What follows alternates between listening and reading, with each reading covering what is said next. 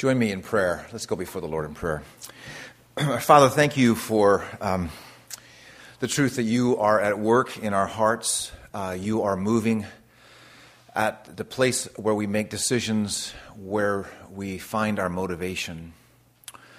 Father, I do pray that you would indeed work today, that we could truly say that we are being transformed daily. I want to thank you for my friends, that we are before you. Your gaze looks deep into our lives, but you are compassionate and merciful and active. And so we cry out to you, continue your work of grace among us. In Christ's name we pray. Amen. Okay, hope you're doing well. We're continuing in the book of James, and we are looking at a pretty challenging text there, James 4, 11 and following there. And actually, we're going to I'll read a part of James 5, and so you have your Bibles so you can read along with me a little bit later. Recently, I was on a Delta flight when was our flight back from Presbytery about a month ago, and I have some cookies from Delta. You all were in Delta, weren't you? Right? Okay. So these are the cookies they serve. Biscoff is the company, and it caught my attention because I can earn miles with Biscoff. I can earn miles by eating cookies. And I read the details, and you actually log on to the website for Biscoff, and then apparently somehow you prove your flight, and they're going to add a few more points because you can show that you ate their cookie or something like that. And it sort of mystified me that in even eating a cookie, which is hopefully a pleasurable event in itself, it's enough of a reward, wouldn't you say? And I have to have some appeal for me to have some further benefit to log on and get a few Delta miles with my cookie. And I thought, what an interesting thing that is happening in our day and age, where it's extremely hard to do anything without a reference to ourselves, without a comment that we say on a social media site. We are continually evaluating something, whether or not it's working for us or doesn't work for us. And the self is very much part of our culture. Perhaps a simple idea to start off with a message. But when I listen carefully to what you just heard from James about problems with the tongue, about people who are predicting their futures, and when I think about what James is actually saying, it's very countercultural to the message that we're hearing about ourselves. Last week, I mentioned this quote, and now this quote is available on a card for you, and I hope that you were able to get one this morning or get one on your way out this morning. And just to get a little more mileage out of this quote from David Powlison, he says, "You will always desire, love, trust, believe, fear, obey, long for, value, pursue, hope, and serve something." And we are active at the level of our hearts. And this morning, we're going to see that activity show up in a rather negative way. And I hope that I can unpack this for you in such a way that we could see some of the spiritually positive reasons why James would do this. But there is an extraordinary presumption going on in the text that we are looking at this morning, James 4:11 through James 5 verse 6. Presumption of speech, presumption about the future, and presumption about wealth. And for all these things, we need a deep work of God's grace. Listen to verse 11 of James chapter 4. "Do not speak evil against one another, brothers. The one who speaks against a brother or judges his brother speaks evil against the law and judges the law. But if you judge the law, you are not a doer of the law, but a judge. There is only one lawgiver and judge, he who is able to save and to destroy. But who are you to judge your neighbor? James is a veteran pastor who has been around Christians for a while. And he speaks directly to an issue, the speech that can inhabit a church, that can become part of the life of a Christian. In fact, the word evil there in verse 11 actually could be translated slander. Do not slander one another. Do not misrepresent one another. Even with something truthful, do not seek to use it in order to discredit someone else. Those who slander are actually taking the position, James argues, of no longer being under the law, but actually above it. They are becoming judges. James is seeking to wake up his audience to the dominance of the self, of how the self can control, how sin can actually control the very things we're saying. And those who behave this way have lost a sense of a God-fearing center. And isn't that true of us all? When we begin to speak negatively and poorly about others, it is almost always related to proximity. People who are close by. Have you ever been on a road trip? 9 hours stuck in the car with some people. Proximity plays a role in the disagreements and the kind of language that may be used, or perhaps not used but thought about. Proximity plays a key role. Proximity in the church. This is why some people keep an arm's length distance, because they don't want to get too close. They'll enjoy some aspects of church life, but not get too close. One of the commentaries I read on this passage said this: many slanderers probably are unaware that they are spreading falsehoods. They believe their negative accusations and censorious remarks to be reasonably well-founded. And they may even see themselves as having a special calling to inform the world of someone's evil or to preserve a church's purity by excising or cutting out its less than perfect members. When I read this passage, I wonder how's this going to work? How am I going to preach on this? What are you going to do with this? And the more I thought about it, the more I thought I'm thankful that James put this. I'm thankful that God inspired James, and this is part of our Bible. I think it's good that we have frank discussion about our speech in the church. And I also want to propose to you that actually what you see described in James 4, 11, and 12 is the easy way out. That doesn't take any particularly well-honed virtue. That is not even a Christian thing to do.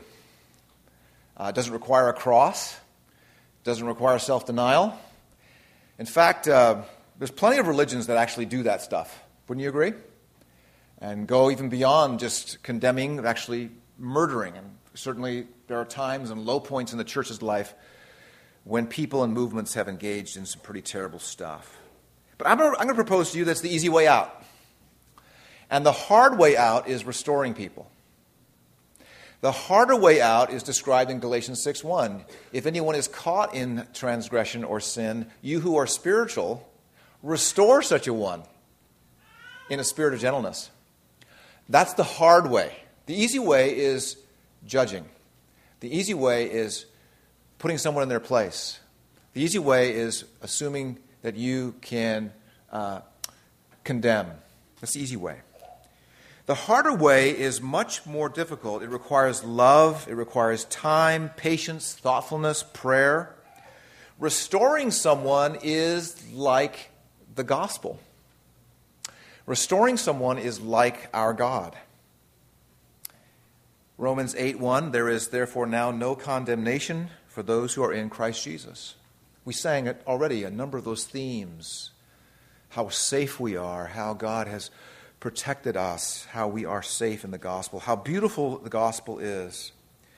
But in what James is describing is that the gospel is good for the person who judges, but it's too good for you. And that's the easy way out. That's the easy way out. What a beautiful church to be part of that is committed to restoring people, to moving towards sinners. To actually have a church where we are being equipped on how to do that. It is not easy, by the way. It requires training, prayer, thoughtfulness, listening. The idea of restoring someone else, of not writing them off. That's a beautiful, beautiful church. Very, very difficult. Requires a lot of heart vigilance. John Stott says, there is a dreadful lack of self-knowledge behind every judgment passed on a fellow Christian.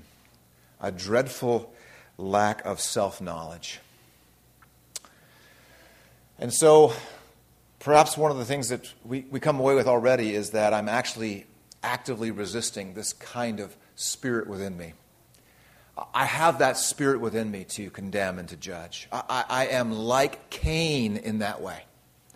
Offended, easily offended, taking offense, and willing to dish out my justice or what I perceive to be justice. Now what's the call here, Pastor James? What are you after?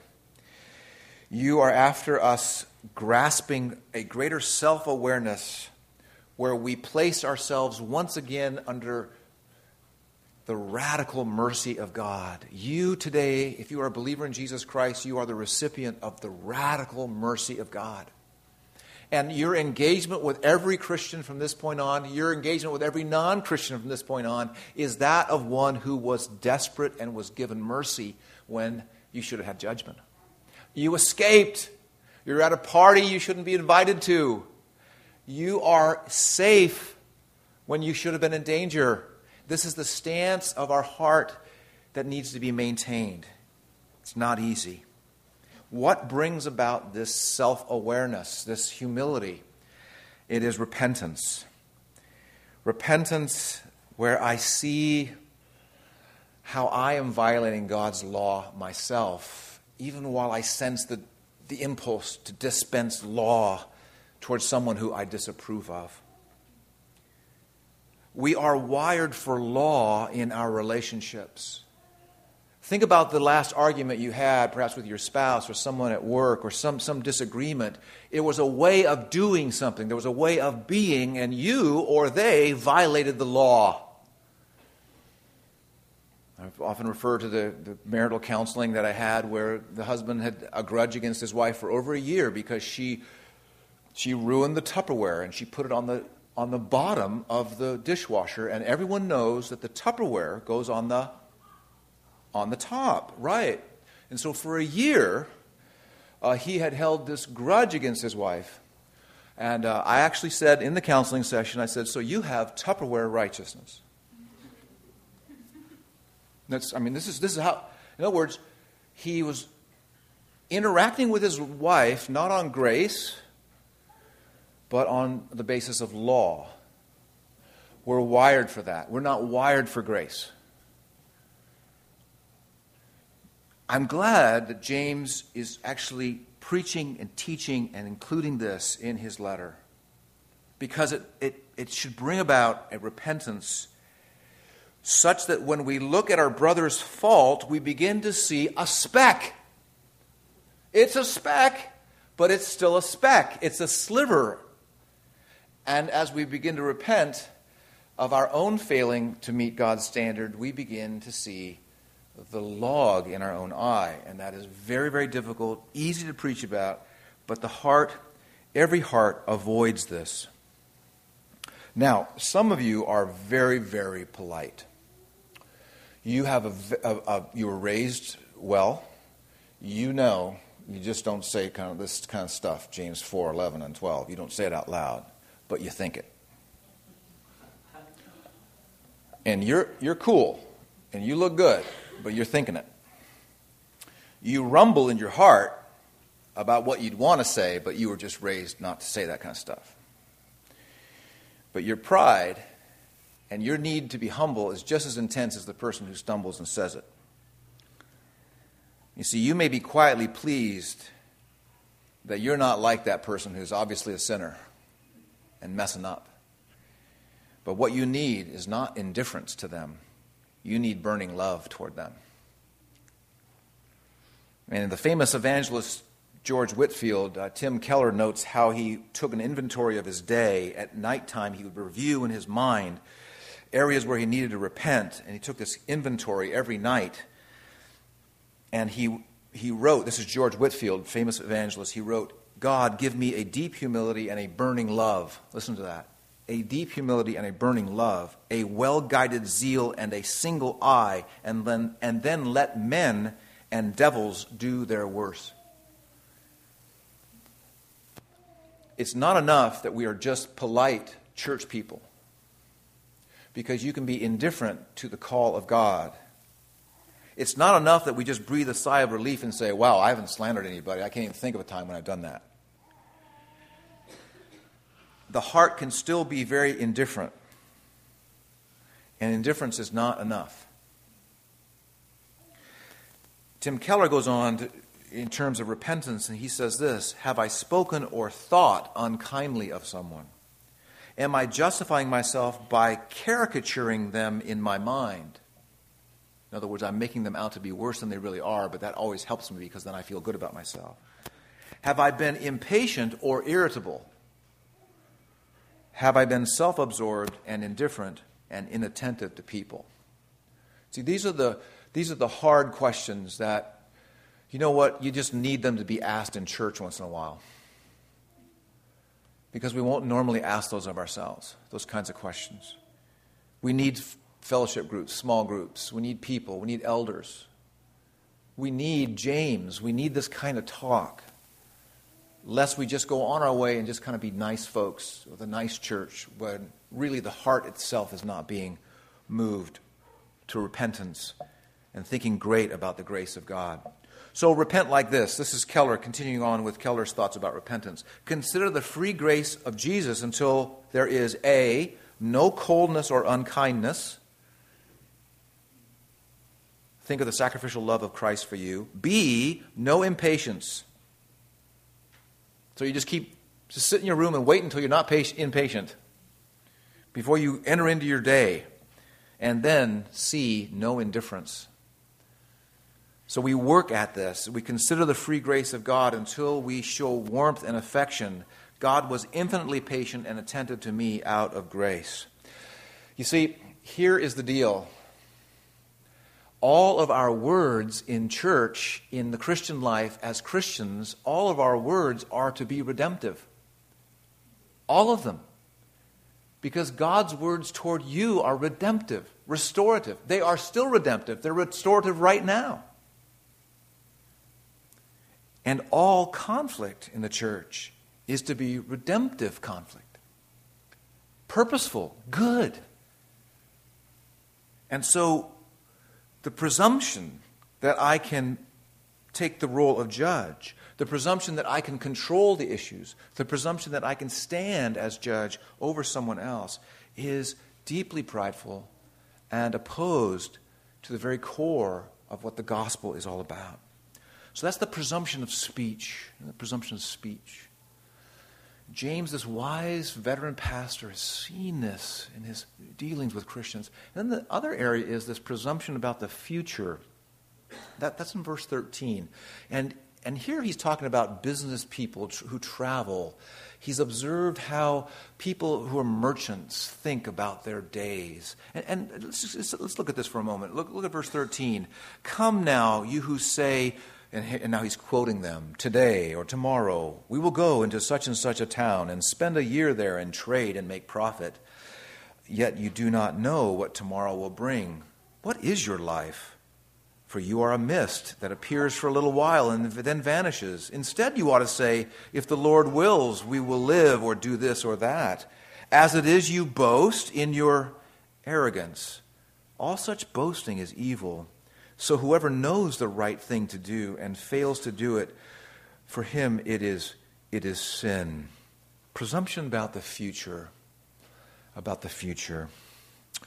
People who have a handle on how to sell stuff. They've done the analysis of the town, the demographics, their product. They know it's going to work. And they begin to presume about how it's all going to go. They're there for 12 months. They're going to figure this out. And they know that a certain amount of effort and time, it's going to pay off. They're going to have the future figured out. And James catches people and says, whoa, wait a minute here. You are living like practical atheists. You're trusting in your plans. You're trusting in your abilities. And he tosses this cold water on them with a really tough question. What is your life? What are you able to maintain with your life? Don't you realize that your life is like mist? It's like smoke. You can't maintain your life. You can't sustain your life. And here is that presumption. The presumption that we can maintain the future. Again, this resistance to humility. Just this month, earlier this month, the Apple developers all got together, Apple computers all got together at the Moscone Center in San Francisco. They've been doing this for like 30 plus years, and new products are announced and new stuff's announced. And I was thinking about someone gets on stage. You're all familiar with, right? Steve Jobs when he introduced the iPhone and that kind of thing. This is when that stuff happens. I was thinking about what would happen if a great humility came over Apple. It's a great humility. And one of the individuals on the stage has just millions of people watching them, and they say something like this: "Well, we're just taking it a day at a time now. It's really hard to predict the future. And we're trying to take a more humble approach to our planning. So enjoy the rest of your day." And just step off the stage. Now, you just don't do that if you're a tech giant. You own the future. You make the future happen. Someone once said that technology is our new metaphysic. This is the physic. This is the real world physic, and meta is above us, like things like love or truth or whatever, right? The above stuff, you can't quite see it. Well, it used to be that metaphysics was like a category at the bookstore, right, where you read about spirituality and prayer and religious things. Well, the new metaphysic is technology. You want to explain life? Well, it's all found in technology. The future is under control because of Google or Microsoft or Apple or whatever company there is. This is the day in which we live. Well, all such boasting, James says, is evil. How about that? It's quite shocking, isn't it? Because we're used to the idea of planning and controlling and thinking about the future and manipulating the future, or if we would be so brave to be that honest. I have a cousin who's an organic gardener. Not gardener, a farmer. And his name is Brad Johnson. He's a little bit older than I, and way back when no one even knew what organic farming was, Brad started farming. And organic farming is simply something he thought was the way you do it. It just meant he didn't like pesticides, and he thought, hey, look, we'll just control the bugs, which destroy the plants anyway. And so he figured out these ways and learned from other organic farmers and stuff. And it's kind of fun to talk to my cousin Brad, because you would think this was someone who's been organic farming for 40 years or so. You'd think he'd be pretty confident. And to talk to him is very, very interesting. He'll say things like this. He'll say, well, I don't know, last summer we worked a lot on the tomatoes, did a lot of fertilizing, and We did a lot of prep on those tomatoes, but they came out about half the size they should be, and they didn't have a good taste. I don't know what the deal is. And then this year, we didn't put any effort in the tomatoes, and they're incredible. They're the biggest I've ever seen, and they're the best I've ever had. In other words, he sees some of his effort kind of work, and then he sees a lot of his effort not work. In fact, he's kind of this very frustrated but also humble person. I don't know. I do watering. I make sure there's not too many bugs around. And you know what happens? The plants grow and there's fruit and there's vegetables. Meaning, I don't know. You got any ideas? I don't know. What do you think?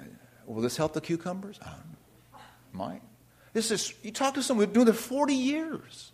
You'd think you'd walk through sort of warehouses of stuff, of things that he's developed and how ingenious he is and what a master gardener or farmer he is. He can write down all his insights into organic farming on a 3x5 card.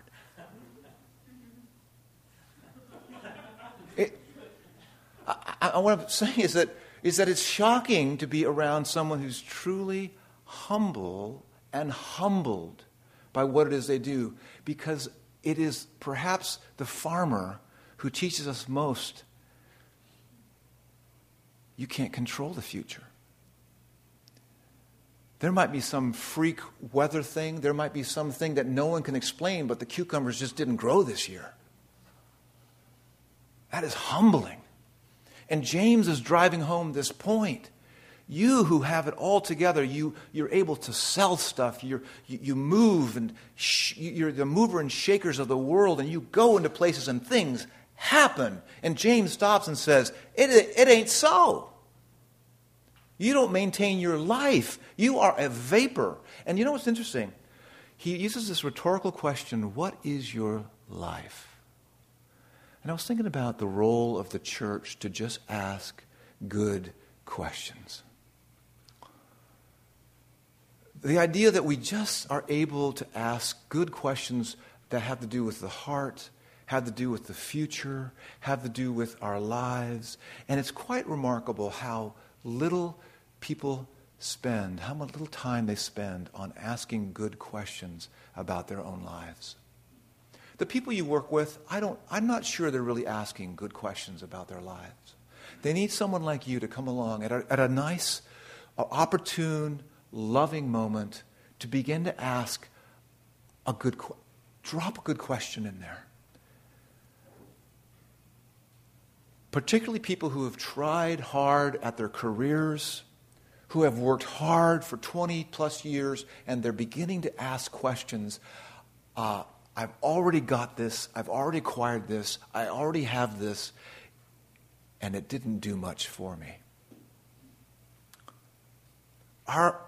We are tenuous. Our existence is not, there's no guarantee.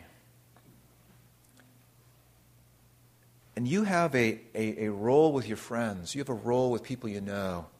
You're kind of like a prophet in that sense, to ask a good question once in a while, like James is doing.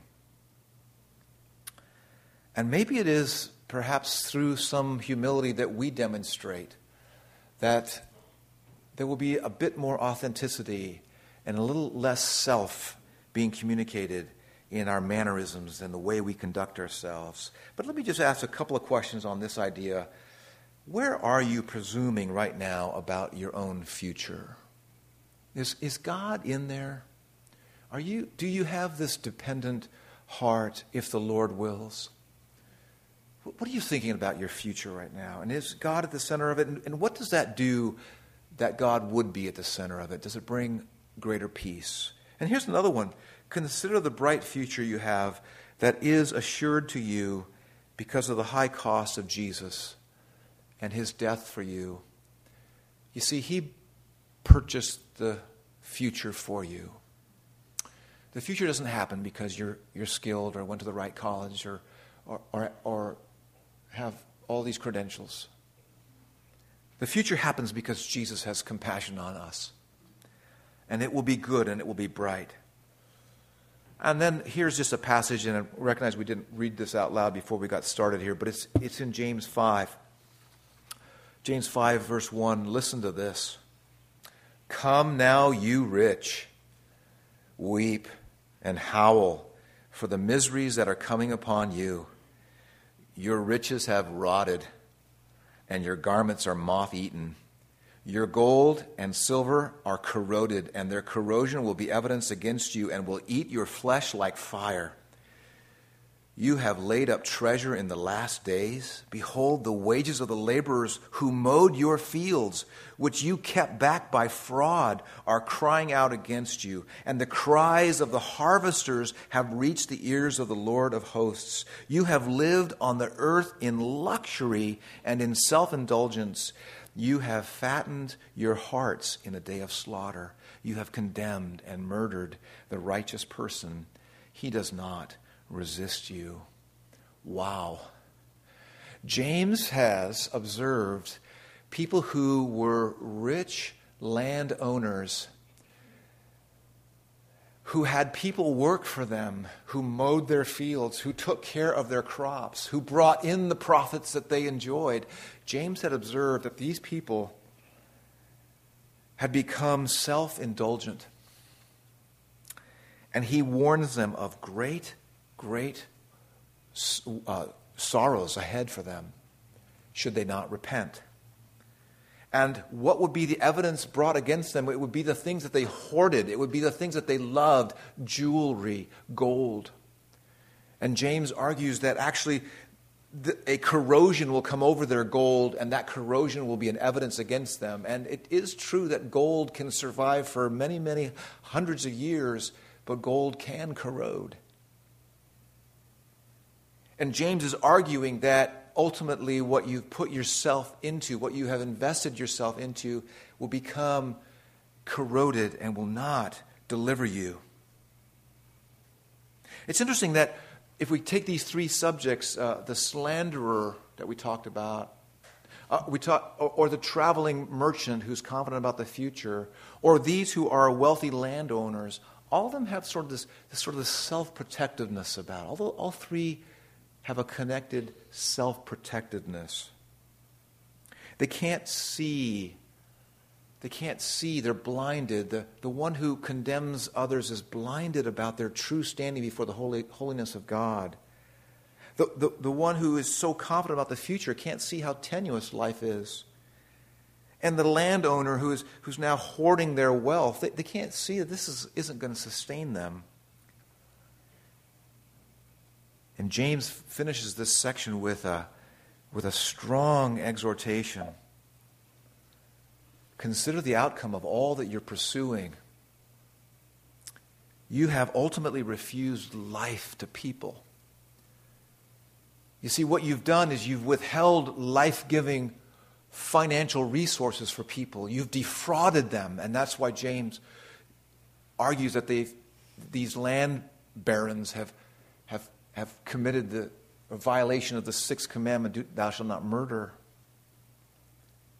Oh, it's not that they've taken a life away immediately, but through oppression, year by year by year, they have robbed people and destroyed lives by degrees. So let me just wrap this up. A couple of themes here, and then a couple of takeaways, and then we'll be done. Moving from the wealthy backwards up to the other subjects. Here, the wealthy, there's this huge blind spot. They want to control things. The traveling merchants want to control tomorrow. And the condemning slanderer wants to control by dispensing judgments. There's a theme of self-assurance in these passages. The one who judges is self-assured. The one who travels and boasts about their sales is self-assured. And the one who amasses wealth is self-assured. The effect on people in these three subjects is devastating. The dispenser of judgment, of course, brings shame upon others. The traveling merchant, well, we're not quite sure how their impact on others would be, but they certainly would carry themselves with arrogance and point to themselves as the source of their success. And so sort of the smell they give off is one of self-centeredness. And of course, the wealthy, their effect on people is oppression. Of course, all of these things could have been used for good. Wealth can be used for good. Wealth can be used as a tremendous gift for good purposes. And of course, the humble person who travels and does business in another town, they can be a gift to others. They can be used as, their skills can be used as a gift to bless others. And think of the power of words that are redemptive. What a beautiful thing that is when words are used for good purposes. So really, in the end, let me wrap this up by asking, why is it important that passages like this are in our Bible? Brutally honest, difficult passages. I'm going to suggest that they're in our Bibles so we can understand the depth of our need. If you do not understand the depth of your need, you will not be experiencing spiritual renewal. Spiritual renewal is an excitement about how big the cross is and how big a sinner you are.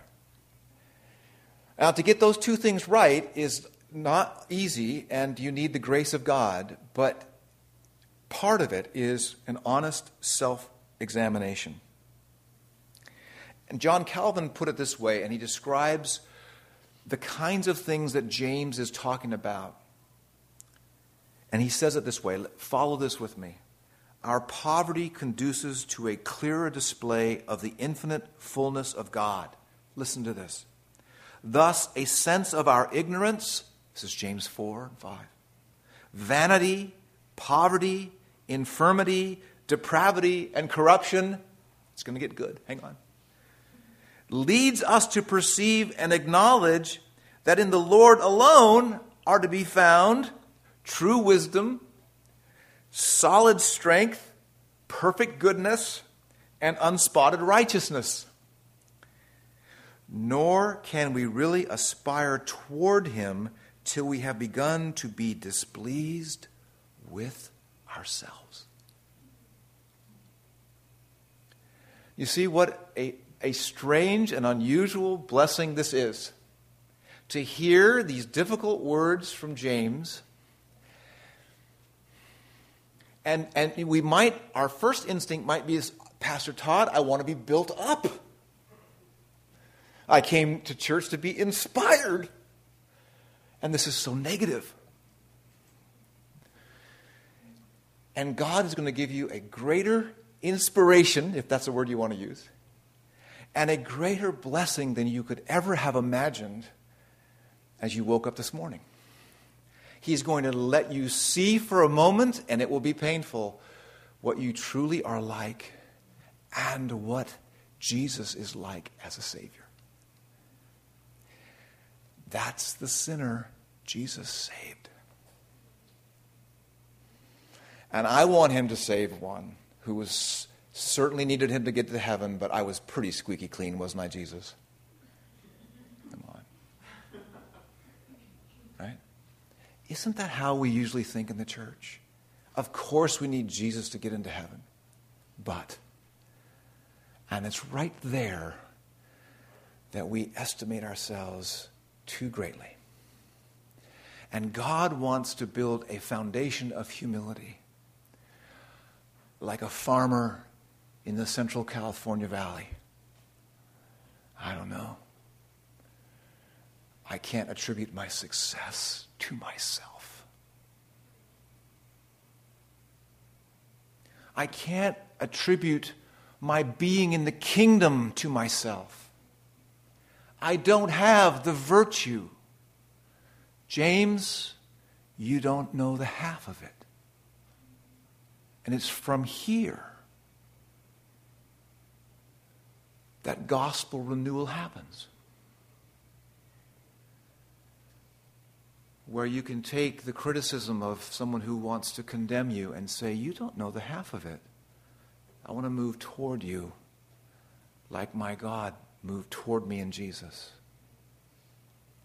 It's not easy, not easy. this is the gospel at the heart level. The gospel at the heart level. Gospel at the heart level. Nor can we really aspire toward him till we have begun to be displeased with ourselves. What is going on in this passage in James? These are people who do not accurately see themselves.